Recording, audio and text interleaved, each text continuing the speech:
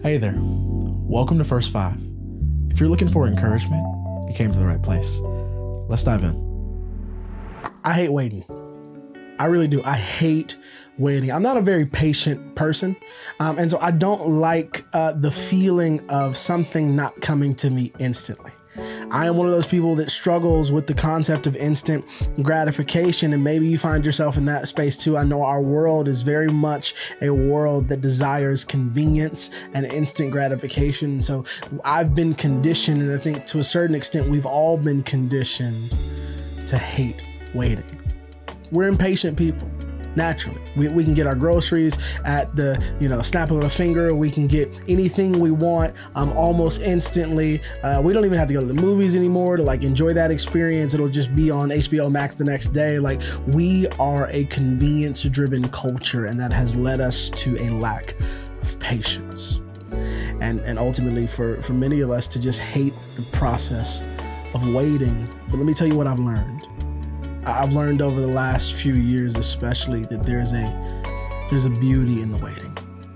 That I'm really grateful, again, for those of us who are people of faith, that God didn't give me everything that He had for me at the same time, because I don't think I would have been able to receive it in certain seasons. And I believe that there's a beauty in waiting for what it is that God has for us. There is a beauty in the wait. There's a beauty in patience. And I believe that beauty is hope. The hope, the anticipation, the expectation for something greater. I believe that the beauty in waiting is the hope that we have for something greater, that there's a greater thing to come, that there's a greater day to come. For those of us who are people of faith, in so many ways, we would look at the scriptures and say, yes, this is our hope.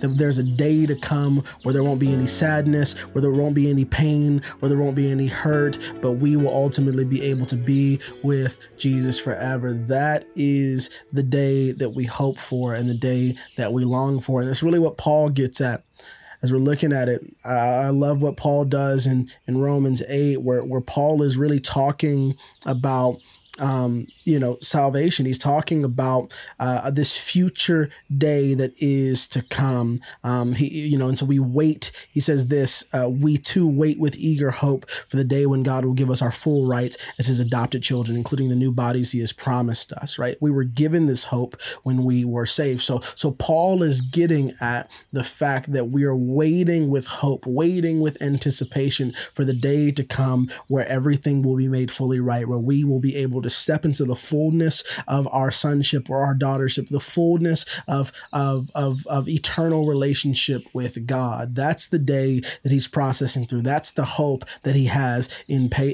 waiting. But what I love is that verse 24, it says, we were given this hope when we were saved.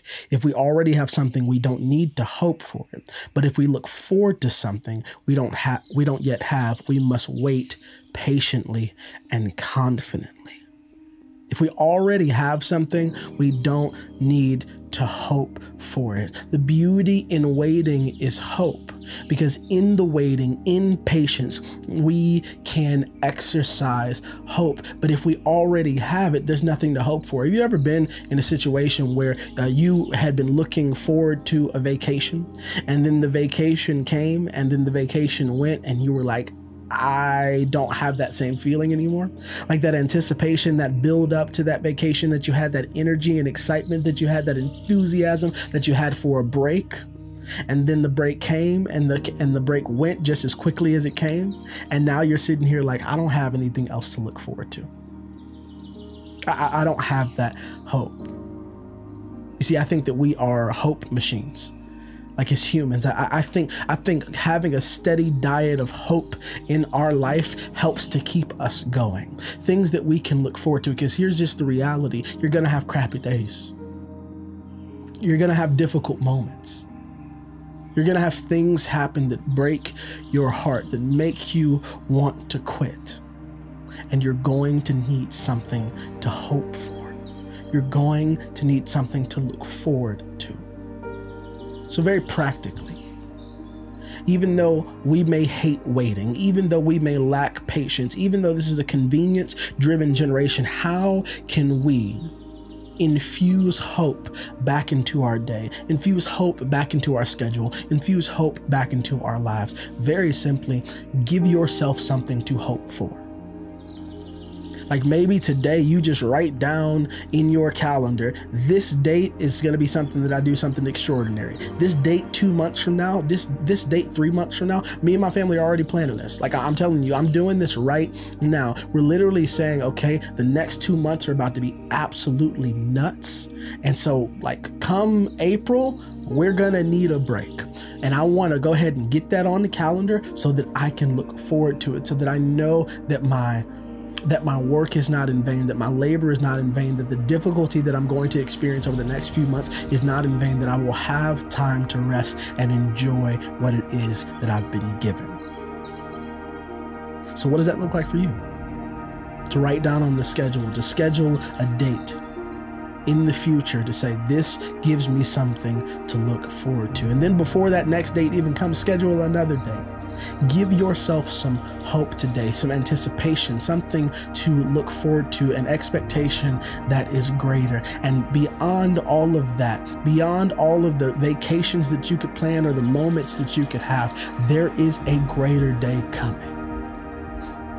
And it's on somebody's calendar. It's on God's calendar. It's not on your calendar. It's not on my calendar. But there's a greater day coming. It's the day that Paul is talking about, where we'll be able to step fully into this eternal relationship with God, that he will give us our full rights as his adopted children. This is the hope that we were given when we were saved. And here's what I want you to know, and it's what has already been said. If we already have something, we don't need to hope for it. But if we look forward to something we don't yet have, we must wait patiently. I know you hate waiting, but in the waiting, would you see the beauty?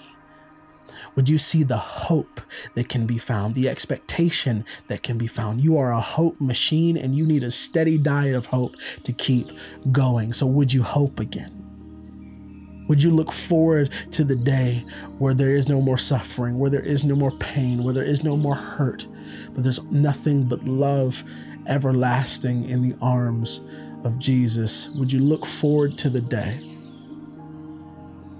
where everything is made right and everything is made new? Would you have hope again for today and for eternity? I really hope that this encouraged you today. We'll talk soon.